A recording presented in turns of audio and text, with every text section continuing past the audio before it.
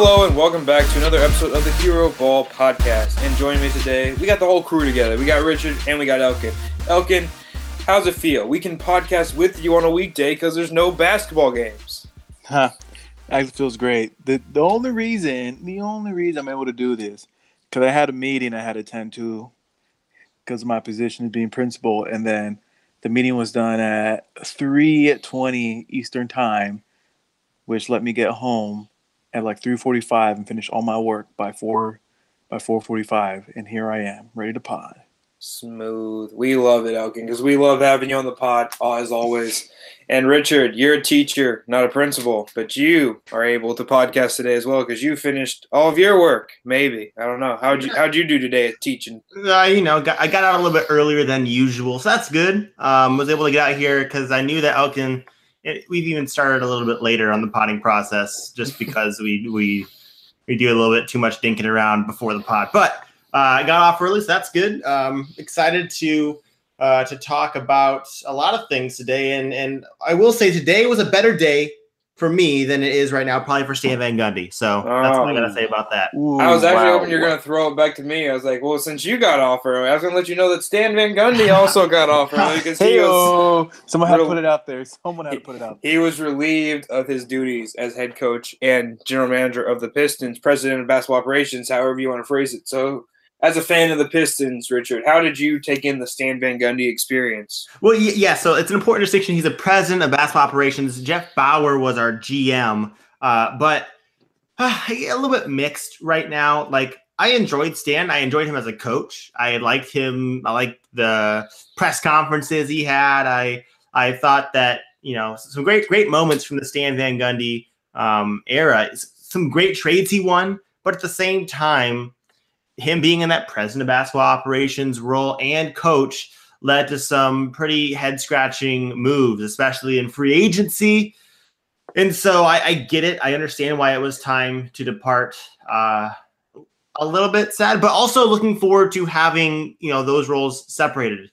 So I have my own personal choices of people who I'd like to see the Pistons get, but I fear is, probably won't happen. What do you want to throw a name out there just for prosperity? Yeah. Well, more specifically, for the head coaching job, I like Monty Williams. I think he did a phenomenal job. You think about his role. He was the coach who developed Anthony Davis, and for whatever reason, after round one against the Warriors team, who was just rolling over everyone, they got swept. They went to overtime one game, and the ownership there was like, and now we're moving on. And I thought that was a little bit unfair at the time. I thought he did a great job in development. And with the Pistons being cap strapped and not being able to bring in any free agents, we really got to develop internally. And so I would like to see that. And as far as the GM, I don't want to see Chauncey Billups because the reason why, all right. Not that I think Chauncey would be a bad candidate, but you're not looking for nostalgia. I'm not looking for nostalgia because I don't want him to be dealt a poor hand to begin with. Like, let's say Blake has health issues as we anticipate, cap strapped, and for us just to be bad for the next few years, and then all of a sudden his legacy in Detroit begins to have a little bit of a taint, kind of like Joe Dumars at the end. Even though he brought us a title with the going to work Pistons, I just don't really want to see that. I'd rather see someone else maybe who's had some good experience. I don't know about maybe David Griffin or, someone else. Maybe, there's an assistant GM in Boston that I'd like to see. I forget what his name is, but he's the guy who has the theory about the wheel as far as the draft. Mike Zarin, I believe. Yeah, Mike Zarin. Yeah, that's the guy. I like to see him. But we got Arn Tellem doing a lot of stuff as kind of like a co-owner. Like he's kind of making a lot of those decisions. So I'm comfortable with the direction. I like our ownership, so that's at least a good thing. We'll see where it goes. All righty. And that's it. We're not talking Pistons anymore. That's it. No more Pistons. I'll try my best. I want to do a quick touch on the end of the Celtics-Sixers series.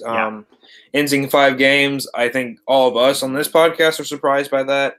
I know myself included. How good of a coach is Brad Stevens, or are we not giving these Celtics players enough credit here?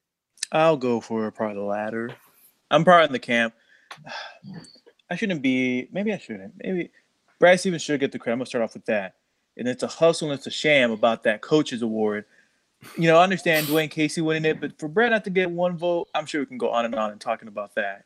Like a vote, man. Coaches, other coaches, a vote.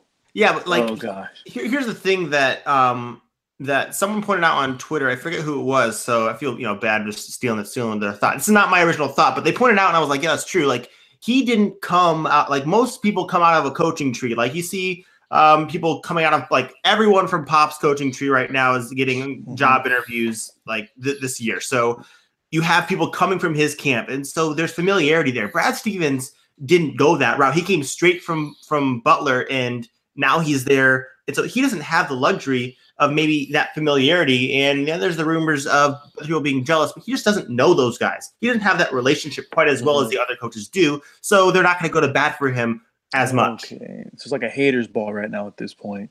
Yeah. That's what it is. That's what it oh my God. I mean, you can definitely see that. I mean, if you don't have the connections, it's hard to like just have your name in everyone's mouth all the time. And your other coaches kind of hating on you. But I mean, you even see it with like the other coaches. Like they'll go to bat for bad coaches just because they work with them. They'll be like, "Oh, let's rep that guy just because we know and we're familiar with him." People want to bat for Mark Jackson just because. Why? It boggles. I'm sorry, Mark Jackson, former Indiana Pacer. I respect what he did back in the late '90s, early 2000s, but it still kills me. People are like, Mark Jackson, look at what he did in Golden State. Steve Kerr won the championship with Mark Jackson's team. Well, if Mark Jackson was that good of a coach, he would have won a championship with that team. That's all I'm going to say. Maybe David Lee wouldn't have been the starter. Ooh, correct. But I'm sorry, Mark Jackson. Okay. But I'm for real. All right. You gotta not be starting David Lee there. All right. Let me get back. So players or coach? Celtics. I'll say this. First of all, Ethan kind of brought me over to his side about the whole Al Horford thing, where a lot of people are surprised that, Al Horford, where has this Al Horford been? And Ethan's been like, well, it's been in Atlanta, guys. This isn't a change-up. This isn't anything different. Right. He's been good for a long time, but he hasn't gotten that much better playing for the Celtics. He just plays for a prominent franchise now. And I just don't like the media jumping on this bandwagon of, Al Horford, how much better job. No, he's the exact same player he was in Atlanta. He just happened to be surrounded with Kyrie early in the season. And then Brad Stevens is a great coach, not just a good one. I mean, it's a matter of perspective, people. Al Horford is really, really, really good. But I'm not here for the bandwagon. Sorry. Well, no, I understand. It's too much room. Kind of push people off the bandwagon, or you don't want to be on there. I don't. All I'm going to say is that, yes, they're missing Kyrie Irving, Gordon Hayward. We know the story. But let's not act like the other guys are just all role players. That's what I feel like. Everyone's like, look at the Celtics are doing this with some role players. Even sometimes, or Al Horford with a bunch of role players. I think they have guys who have legitimate talent. You have guys who are quality starters. And for me, when I see Jason Tatum, I see 4 or 5 years down the road, he's going to be – if he continues developing with what we've seen already, he's probably going to be a top guy or getting up there as far as all-star level.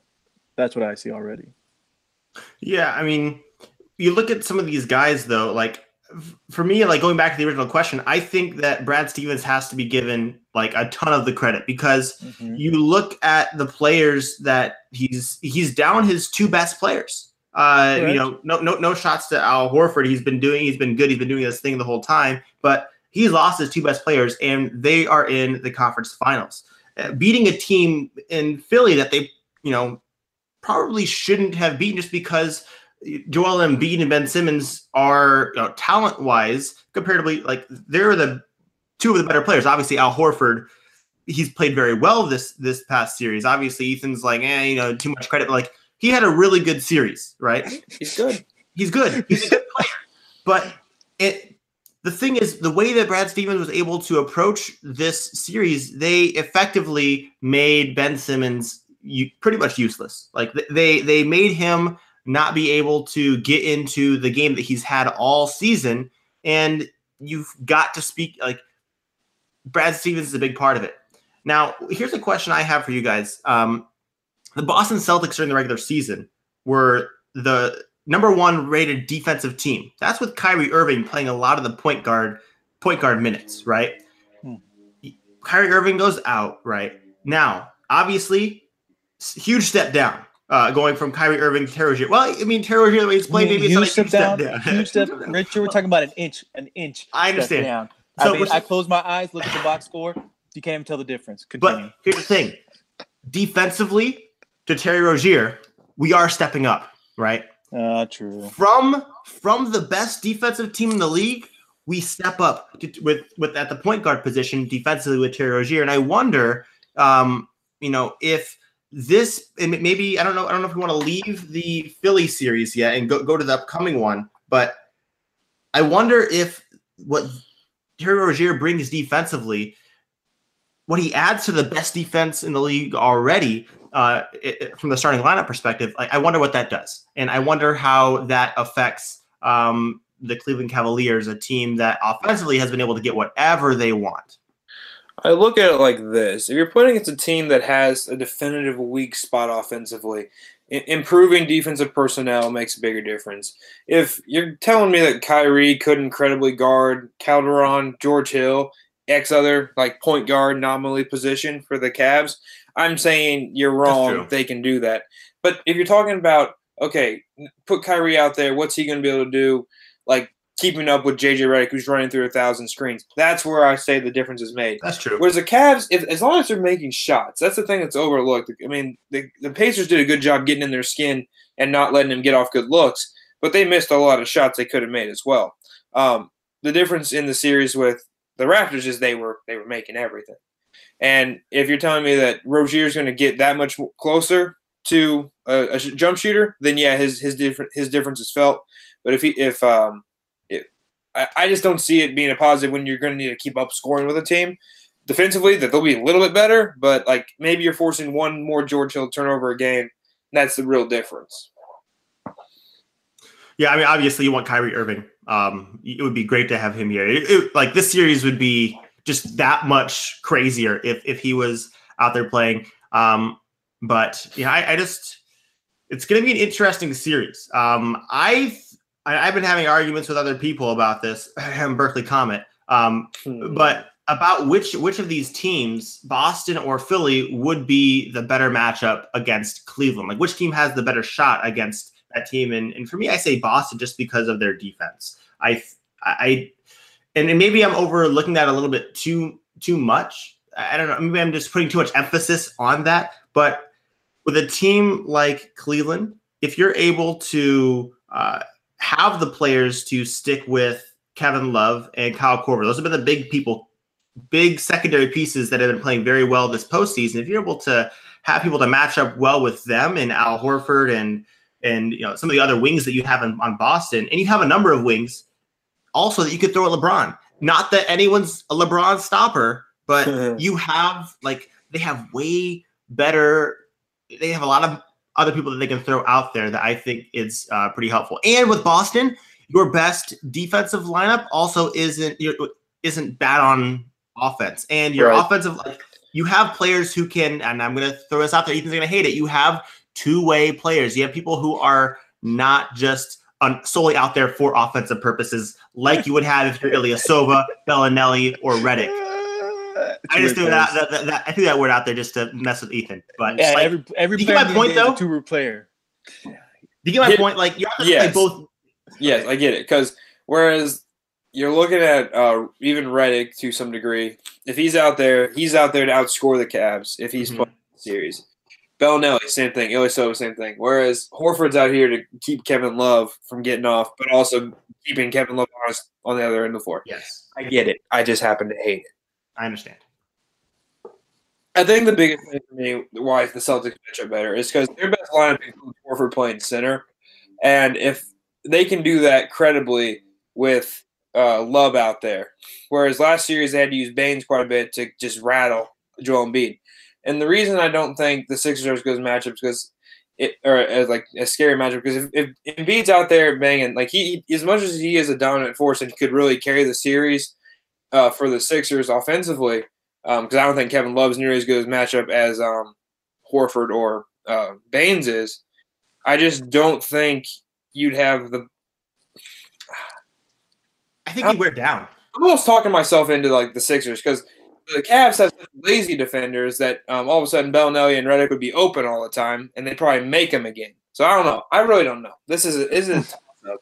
And the Cavs would have no one to guard Ben Simmons because they're not smart enough to play real good defense. So Did you guys watch the basketball breakdown video of the plan that the Celtics used for Ben Simmons? No. You got to So put this in essentially- the show sheet, buddy. My bad. It's my bad. No, No. essentially, they just said Celtics' main game plan, and of course, with a lot of clips, was just putting Al Horford on Ben Simmons for most of the time, and Al Horford, being the player that he is, essentially is just like, all right, I'm gonna just roam around, build a wall, and then just keep roaming around and provide help side defense because young Benjamin over here is not going to shoot an outside jumper, and also too. Ben Simmons, one thing that kills me about him, can he just go for one left-handed layup? I'm just driving left. You Yeah. expect him left-handed layup, easy layup? Nope, let me go right, do an awkward fading away from the hoop, right-handed layup. So Because essentially, yeah. he should that's be what shooting happened. with his right hand anyways. Throw that out there. Oh my god. It's fair. Whatever. Yeah, and so one of the only reason why I think that the Sixers matchup would have been better is you're right. Embiid, they don't have an answer for Embiid, but I think Embiid will wear down.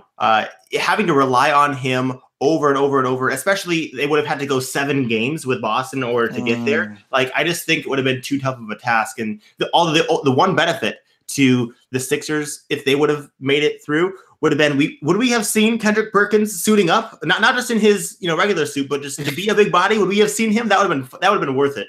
He might have been out there to replace the mask on Embiid's face every 5 minutes. Just quick punch to the face. See, Wow. Oh boy. and Kevin Love, like not on the interior, but he would have wore Joel Embiid out running around. Like they would have had Kevin Love running off screens and stuff because there's no way Joel's keeping up with him. Like at the 3-point line, like Joel's a great athlete, but he'd be so tired. Yeah, I mean, you saw him like in the in-between zone of do I go out on Aaron Baines? Do I not? Like he didn't like having to deal with that, and he would have liked dealing with it less with Kevin Love. Yeah. Anyway, I think as much as I love talking about the Sixers because they're one of my pet teams, I want to focus more on the Cavs and Celtics. Yes. Series Fair enough. before we bump onto the Rockets and Warriors. The matchup I want to talk about the most is Jason Tatum and what they're going to do with him because he's having an incredible postseason, scoring 20 points like in basically every game.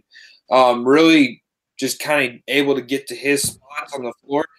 And with the Cavs having only LeBron and Jeff Green of like size and athleticism, how do you guys see Jason Tatum faring in this series where he's going to be pressured a lot because both those guys are good athletes, but does LeBron have the energy to play lockdown defense on a Jason Tatum? Or is it going to have to be a Jeff Green, maybe C.D. Osman if he can, or Kyle Korver, just trying to get Ooh, Kyle. I see him going for the Jeff Green angle. That's what I see most likely, just trying to put him on there and trying to go for that Jeff Green. The problem is with Jeff Green, he's going to be that trick or treat on the offensive end, and you don't know what you're going to get. And that's one of the things that kills them. Because I'm worried about Kyle Korver. It's going to be almost iso ball. LeBron, you don't want to expend too much energy. So then at that point, you're left with... Yeah, exactly. J.R. Smith being undersized. C.D. Osman is maybe a decent option, but he hasn't played much this postseason. Richard has a solution, though. I feel like Richard's brewing up something over there. What you got, Richard? Okay, so we said the only really viable option is defensively if you put LeBron there. I mean... But Rodney Hood, you think he'll come in the game? Listen, Rodney Hood doesn't want to leave the bench, so we're just going to leave him there for right now. All right. Now they have a huge issue here because C.D. Osman's not going to get big minutes. All right, he's not. He only got minutes when the series was basically out of hand. J.R. Smith, like we mentioned, is not big enough. Kyle Korver, if you have him covering him, it's going to be like when they tried having J.J. Redick cover Jason Tatum early on, and that did not work out last series, except for Kyle Korver's just a little bit taller, but it's not going to be great. And so really LeBron's the only viable option to cover Jason Tatum, but LeBron doesn't want to probably have to do that much work. He'd probably prefer, if it depends on the lineups that you throw out, but he'd probably prefer to defend a Marcus Morris just because that's probably who they're going to want to start on LeBron. I guess you can throw him or not Jason Tatum, Jaylen Brown on him. Like, the problem is whoever, like, the Celtics have a lot of guys, just a lot of different people. And so defensively, the Cavs are in a mess no matter what happens. Really, it just comes down to, like, this is what is talking me into picking the Celtics for the series, just because the Cavs, outside of LeBron, like, man, how are they going to match up with some of these guys? Like, I don't know. It's difficult. I'm going to pick the Cavs, as I understand. Had prior, but I think it's going to come as more a result of you can't get the outlier performances of the Celtics, like performing to their optimal offensive outputs, and their defense, in my opinion, is not going to be able to hold the Cavs down enough. I think the Cavs are going to make enough shots because they're going to get open. They're going to, like, I just don't believe the Celtics are going to be able to keep the Cavs from shooting a decent percentage. And that might be foolish of me, because the thing is, you're either going to have to crash down on LeBron to keep him from eating alive Jason Tatum and Jaylen Brown, or Marcus Morris, or you're going to have to let LeBron get his every time down the floor and guard the shooters. And I just think no matter what you choose, you're going to end up making enough mistakes that you're going to lose 4 games. I think that's my question. What are the Celtics going to do about guarding LeBron? I know Brad Stevens is a great coach, so what's the strategy at that point? Well, I think it depends on what Cleveland is trying to do. If LeBron's playing like kind of perimeter style and not like pounding in the post, you can go with some of those Jaylen Brown, Jason Tatum, and Marcus Morris types, just because you have length in their body. I think they'd probably prefer Marcus Morris just because he's the one who you can afford to pick up more fouls, and it's honestly better if his minutes are limited, just because sometimes he gets a little bit, long too happy. But if he begins to pound in the post, which is where we've been seeing them, do where LeBron is the most difficult to guard, and Al Horford might be the move, because he's long enough. He's a good defensive player. You said last time they started him on Ben Simmons. Obviously, it was more of in a sagging role, but also because when people did the pick and rolls, like, you do pick and rolls with big guys. And so if they did it, it was an easy switch, and they didn't have to worry about Ben Simmons. Obviously, it's a different situation, but I'm confident in Brad Stevens' ability to maneuver around whatever the Cavs are doing. I think that the coaching disparity in this series is really maximized with Brad Stevens, and I just think they have a lot of pieces. Like, I don't know. It's just, I can't get over the fact that at the end of the day, the Cavaliers have LeBron. And as much as we say the coaching disparity, Ethan and I had pointed out several times, the coaching disparity between one Brad Stevens and one LeBron James is not that great. I don't know, man. I would say this. LeBron probably himself, if you watch LeBron play, he's actually a guy who's reading situations. And you often think about, look how the Celtics are coached. But let's not discount what LeBron is doing. I'm not saying he can do the same that Brad Stevens does, because playing and coaching from the sideline are completely different.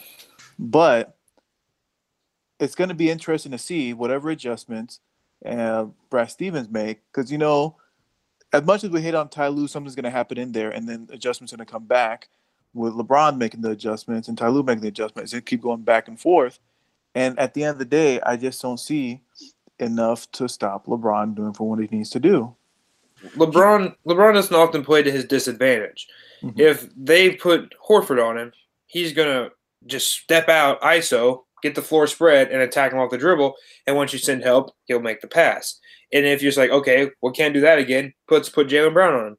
And then he's going to take him and back his Jaylen Brown skinny butt into the post. Like, I just think – like, you look at how the reason I think he struggled with the Pacers is because even though Bojan was not fast enough to keep up, he was going to use all his fouls, and he's strong enough to still get in the way. Whereas, like, the Celtics' only real combination of the speed and size is Marcus Morris, who's an emotional nutcase half the time he plays, and he's just going to foul the game, and it's going to be pointless. Like, it's futile. Semi Ojeleye. Semi Ojeleye is a fun option, except then LeBron doesn't have to guard anyone, and then that's scary. It's true. But I think that, again, I go back to Brad Stevens. I think that if you're Brad Stevens, you could figure out a way to make Semi's role on offense like not hurt so bad. And okay, I sound like a LeBron hater. I'm not. I don't want to diminish LeBron. Let me throw out this stat here for in support of LeBron James, especially this postseason. So LeBron's played 11 games, 7 against Indy and the 4-0 sweep against the Raptors. In those 11 games, he has 3.2 win shares. All right. So that's 0.3 win shares per game. Let's go to James Harden's regular season. 72 games, he had 15.4 win shares. That's 0.2 win shares in his MVP season. So like LeBron's playing at another level right now in the postseason that we haven't seen from anyone this year at all. And so he's playing phenomenally. This is not an indictment on LeBron. And I've picked against LeBron in earlier series. I mistakenly thought the Raptors, this was their year. I do not believe in the supporting cast. I don't. I think, and I just think that they are going to be the reason why LeBron loses. And I just begin to look at some of the guys that they have out there, and man, it's bad. Like, this is the worst team LeBron has had in a very long time. And when I look at the coaching disparity and when I look at the rest of the talent around, that's why I think it might be a little bit too much for LeBron to overcome. Cool. I mean, the Celtics have been doubted, and like Elkin and I are doing, and they happen to come through. I had them going out in round 1. I had them going out in round 2. I will have them going out in the conference finals. They amaze me. I admit I've overlooked a lot of the talent they have. They are littered with players who are players that have never really been a negative in the league. You know, Aaron Baines, solid backup in San Antonio, decent backup for Detroit, rotation player in Boston. Like, you'll see everyone's like taking their next little step. Marcus Morris, not even a factor really in Phoenix teams, played okay for Detroit, had some 30-point games this year. Like, Brad Stevens is getting the best out of all these players, but these players aren't bums. They're just fine. And thus I believe in them to be decent. I don't think this will be a sweep. I'm going to show some respect to the Celtics. I'm going to say Cavs in 6 because they're the lower seed anyway, so they finished it out at home. But nah, I'm not rolling with the Celtics. And also, I'm tired of the Celtics. Get them out of my life. Wow. I should have known that was coming from you. Oh, man. Elkin, what are your thoughts? What are your predictions here? I'm thinking long and hard. Because I'm still bitter about the Cavaliers being the Pacers, but I need to find a way to get over it.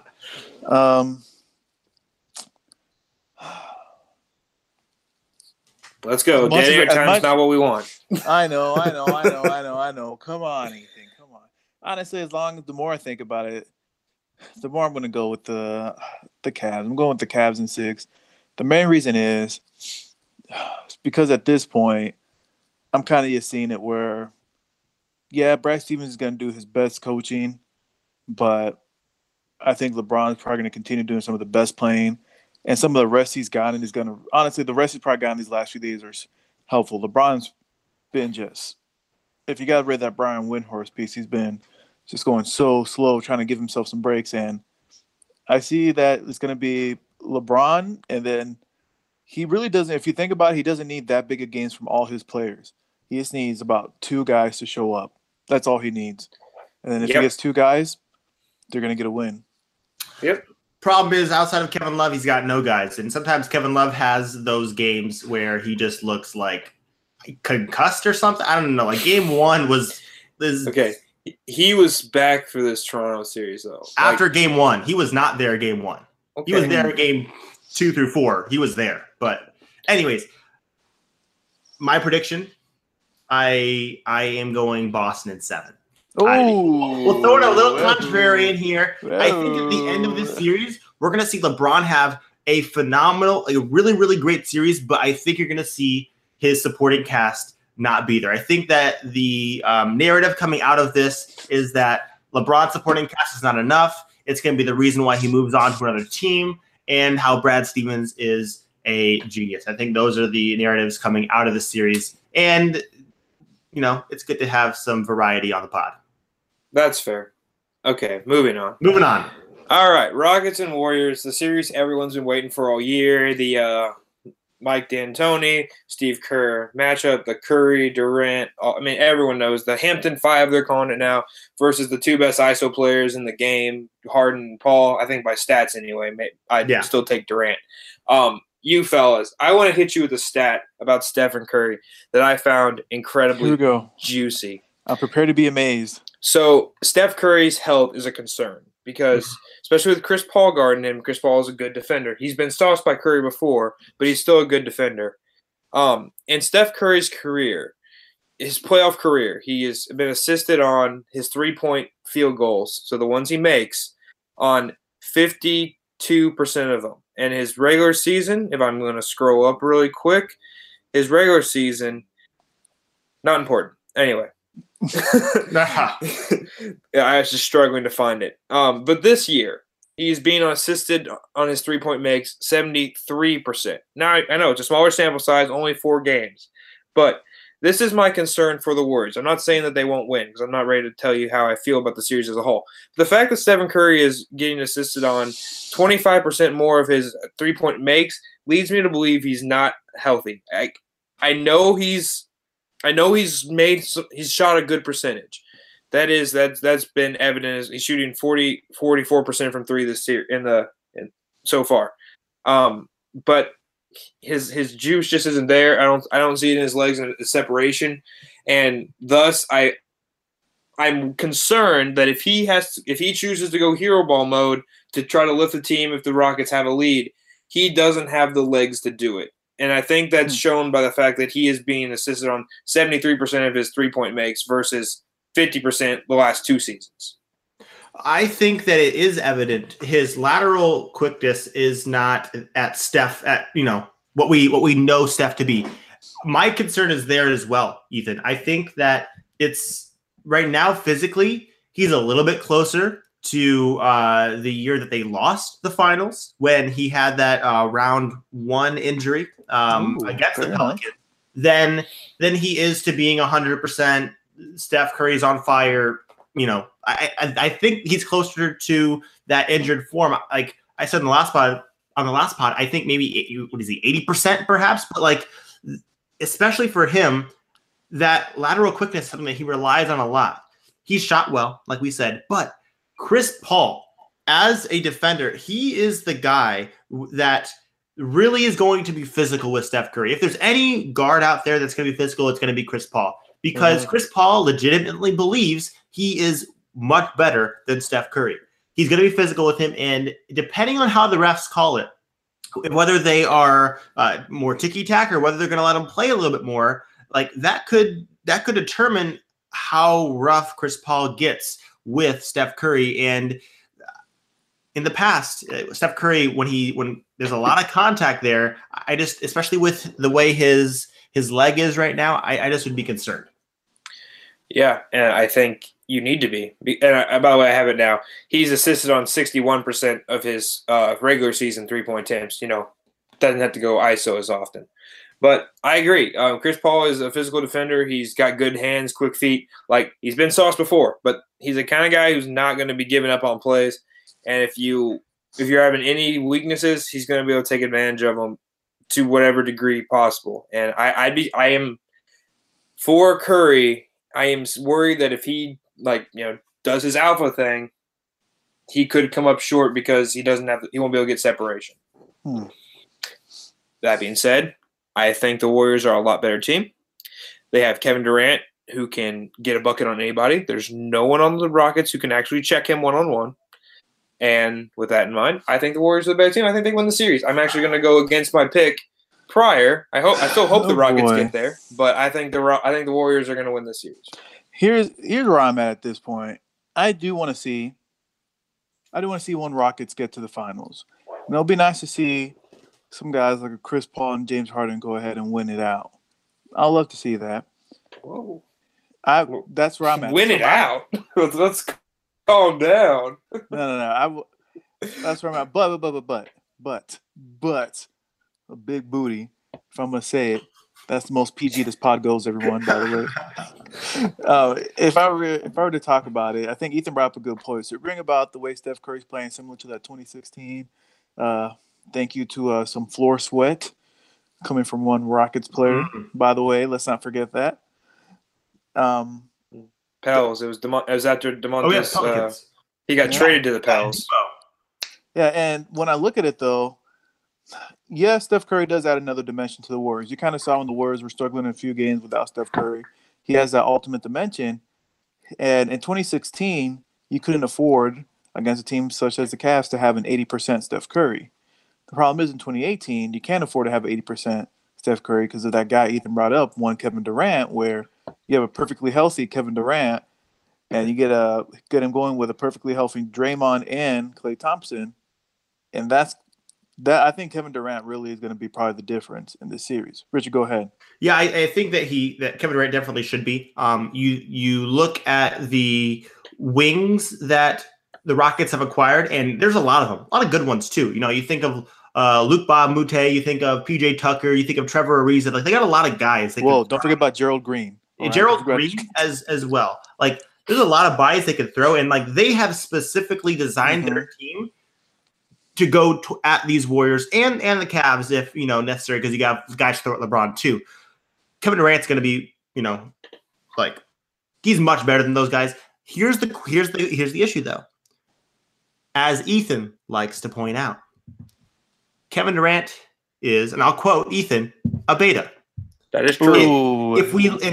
I'm not quite. I don't have the Kevin Durant slander quite as much as Ethan does, just in that regard. But you look at is Draymond Green going to be sending texts at 4:00 in the morning to Kevin Durant the entire series, telling him he needs to play?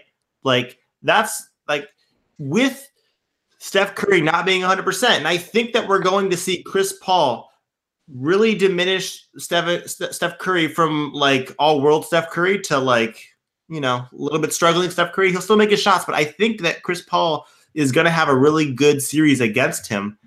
You're going to need Kevin Durant to step up, and man, I hope that he does. I would prefer, would I prefer the Warriors or the Rockets? I want to see the Warriors get toppled because narratives and things, but at the same time, do I really want to see I predicted Boston? Do I want to see Boston versus the Rockets? Probably not. It's more fun to see LeBron and the Warriors, but at the same time, it's a little bit old. So, I don't know. There's a lot of competing, I'm getting torn back and forth by it all. I think where I'm at with this, too, is even looking at what Chris Paul's probably going to do, and Ethan bringing up infamous beta male, as we call it these days. Kevin Durant, and probably how you bring it up, Richard, depends how much he wants to take over. And one of the issues that's been coming out of the Warriors camp has been that Draymond Green's still getting on Kevin Durant, hey, don't worry about us. You need to go out there and get yours, because if you don't get yours, this team will not be able to win. Because I bet you if Kevin Durant's out there and he's over there busting guys left and right, and he's scoring 40, I bet you it's in games that the Warriors are going on to win. When Kevin Durant's out there doing what he does, Warriors are probably going to win most of those games. And I'm just worried about that because honestly, as much as we say Chris Paul is going to shut down Steph, I think Klay is probably going to give James Harden some trouble. Not that much, but James Harden get to the foul line, draw his fouls, one of the most annoying. So I'm telling Ethan has converted me in many ways, everyone. Because when I watch James Harden, I get very annoyed how he just goes in there and tries to draw a foul almost every single time. I don't get annoyed by that. I think it's annoying for basketball in general, but I'm amazed at how good he is by it. Yeah, but just the whole drawing foul thing, and I'm just foul. I'm if you even have your hand about a centimeter below your neckline, it's gonna be a foul. You better not even try it. But I'm interested to see just a lot of the cross matchups, what they do. What do they do with a big guy like a Clint Capella? Are they just gonna put another guy like a JaVale McGee, who's also a rim runner, and just have him rim run? Because if you saw that against a team like the Jazz, literally Clint Capella just outran Gobert from end to end the entire time. And you have to put a guy who can just run with him. But outside of those three guys, and that's the issue, you got 3 versus 4, whereas Rockets have to worry about 4, while while the Warriors just have to worry about 3, really. That's why Eric Gordon is really important to this series. Mhm. Former 6th man of the year last season. Yes. The man can put the ball in the bucket very well. He's a capable defender. I think if you're ever gonna have a minute where Curry's out there and Chris Paul's not, I'd like to see Eric Gordon get up and body Curry just because he's burly. Mhm. Eric Gordon, I think, can be the way the Rockets win this series if he's one who's able to get off. I think if they do, I think honestly, Harden has been a bit of a problem this postseason. Like he's been good. Don't get me wrong, but I think he is known he's so much better than his opponents that he's kind of been not fully engaged, and you can't. I don't think that can continue. Like right now, he's only shooting 34% from 3 because he's taking such difficult attempts. I honestly think that's gotta come up, and you've got to pick your spots better. Eric Gordon's shooting even worse. He's shooting 31% from 3. That's not because he's taking terrible attempts all the time, but he's going to need to play better. James Harden's going to need to play more efficient. It's tough in this regard because I worry that James Harden has not been tested enough in this postseason. And if it takes a game to get him fully engaged to go off offensively, it might already be too late because you can't be giving the Warriors games, especially if the first game's in Houston.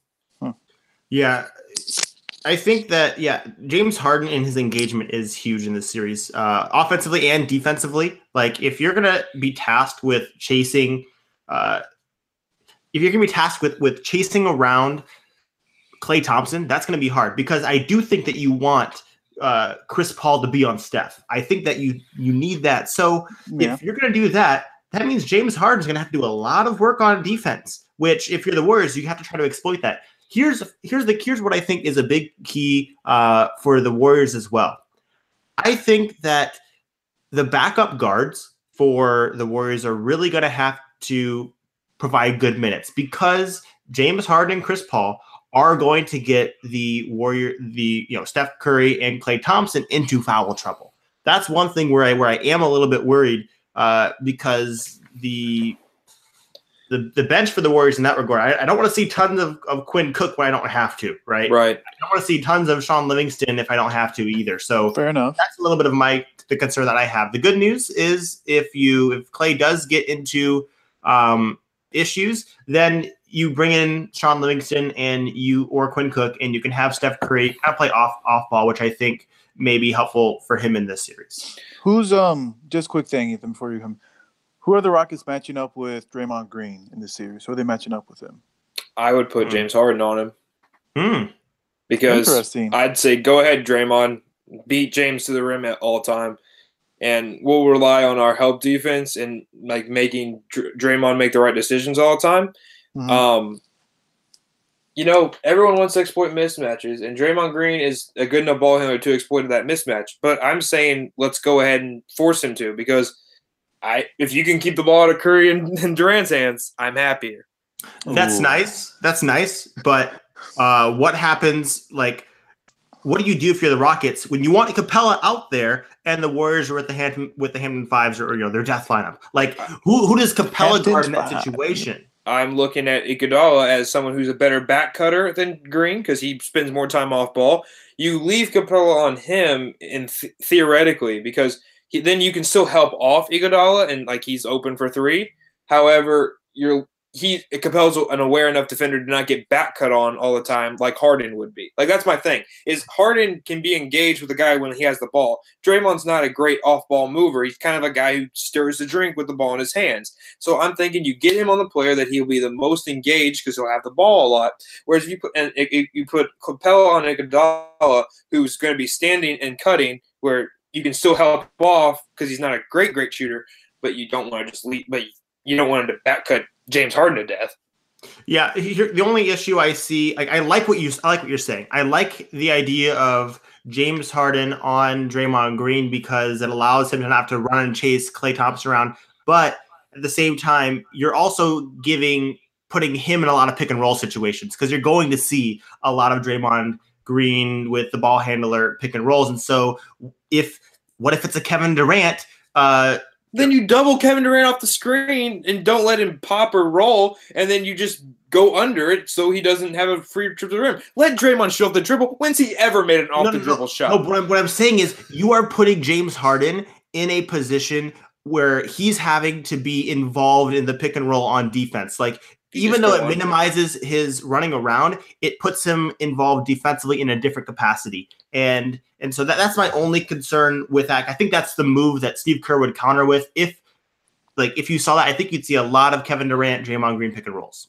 And if I'm the Rockets, I'm like, okay, just fall back and stick with Durant and go. Just have James go under the screen so he's like, because I swear I don't know if Draymond Green's ever shot a ball off the dribble.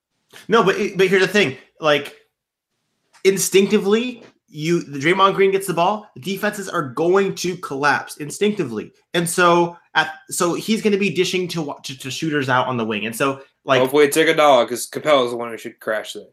Okay, all right. So I have foiled you, Richard. It's going to come down to shooting. It'll come down to shooting as most series do. Wow, who thought? It's a make or miss league. Make or miss league. There you go. Let's shout out to your guy over in Miami. We'll throw Miami's. Who? Because isn't that a quote from your boy? I'm struggling right now. Pat Riley. Probably, I don't know. Pat Riley says a lot of really smart. I think it's a Pat Riley quote. So I was just trying to get you your Heat reference for today. Okay. Oh, wow. How about this for the Heat reference? I was looking at when I was looking at that Curry stat earlier. I think the similarity score that Basketball Reference does it had him as Curry as an 89% with Dwayne Wade, which is weird because Dwayne Wade doesn't shoot threes. I just thought that was a funny little thing. I guess I had to look at what their actual formula is for that because it was just funny. But he was the highest similarity score rating with Curry. But I guess if you do 3 rings, lots of points per game. It kind of makes sense. Just percentage-wise, it doesn't really make sense. That's not important, but that's just where my brain went. All right. So what are the picks for the series then? Warriors in 6. How about that? See, they're not gonna try to win on. That's a team that wants to win on their own court. You see what they did in the first 2 series, where I think they just want to win in general. I understand. You can have a Cleveland 2016 situation. No one wants that. I understand.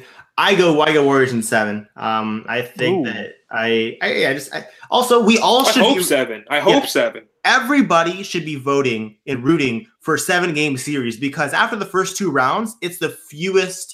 I think it's the second fewest playoff games played through 2 rounds, which is not good for the salary cap. No. We're all gonna be hitting the luxury taxes here if these next 2 series go by too quickly. Like we all should be rooting for a 7-game series the rest of the way. Especially for me and Richard, 2 teams that are like highly cash strapped. The Pacers don't need to worry about this because they got cap room. I know. Man. So Elkin's rooting for the sweeps. And for the rest of the way, we're rooting for these tough 7-game series because it benefits our own teams. That's right. I love how we find a way to always bring it back to our selfish homerisms. Oh, I love it. We have to. Oh man, fellas, it's been a wild ride this year. It's all coming together the way we thought it would in terms of matchups. I mean, Celtics and Cavs, we thought Kyrie would be here. Warriors and Rockets, we thought. I mean, it's what we thought, right? Like beginning of the season. Yeah, I think that. I mean, maybe not the Celtics. What we did, like those are the 2 teams in the conference finals last year, right? With 4 teams in the conference finals last year. Obviously, Boston's has had one heck of a ride getting to where they are. But, yeah, I don't know. This makes me think. I don't know. It's just I'm so happy I fell in love with the NBA, not some other stupid league. NFL, he's talking about you. I am. Even though your team won this year. Dude, man. It's so funny. The year I stopped being in love with football to like the nth degree, my team, I knew my team was going to be good, the Philadelphia Eagles, but I didn't know they were going to be great. One of those things. But basketball is better. Everyone knows it. All right, let's not go on a road where we did not know where we're going to end up at. Is that your way of saying to go into our Hero Ball, whatchamacallit, something of the week? Ooh, What is that? I am ready for that. Oh, okay. So, in memory of Stan Van getting dismissed from the Pistons, we want to go back in time to an awkward moment he had with one star player in Orlando. Here's Stan Van getting interviewed. What is your sense about when you talk to management? Will they listen to him, or will it be a management? Oh, I have no idea. They can. Well, obviously, it'll be a management decision. They have to make the decision, but I ain't worried about that. So. Excuse me. Yeah, Stan, we're not worried about that, right? That's what I just said. We got to be worried about winning games.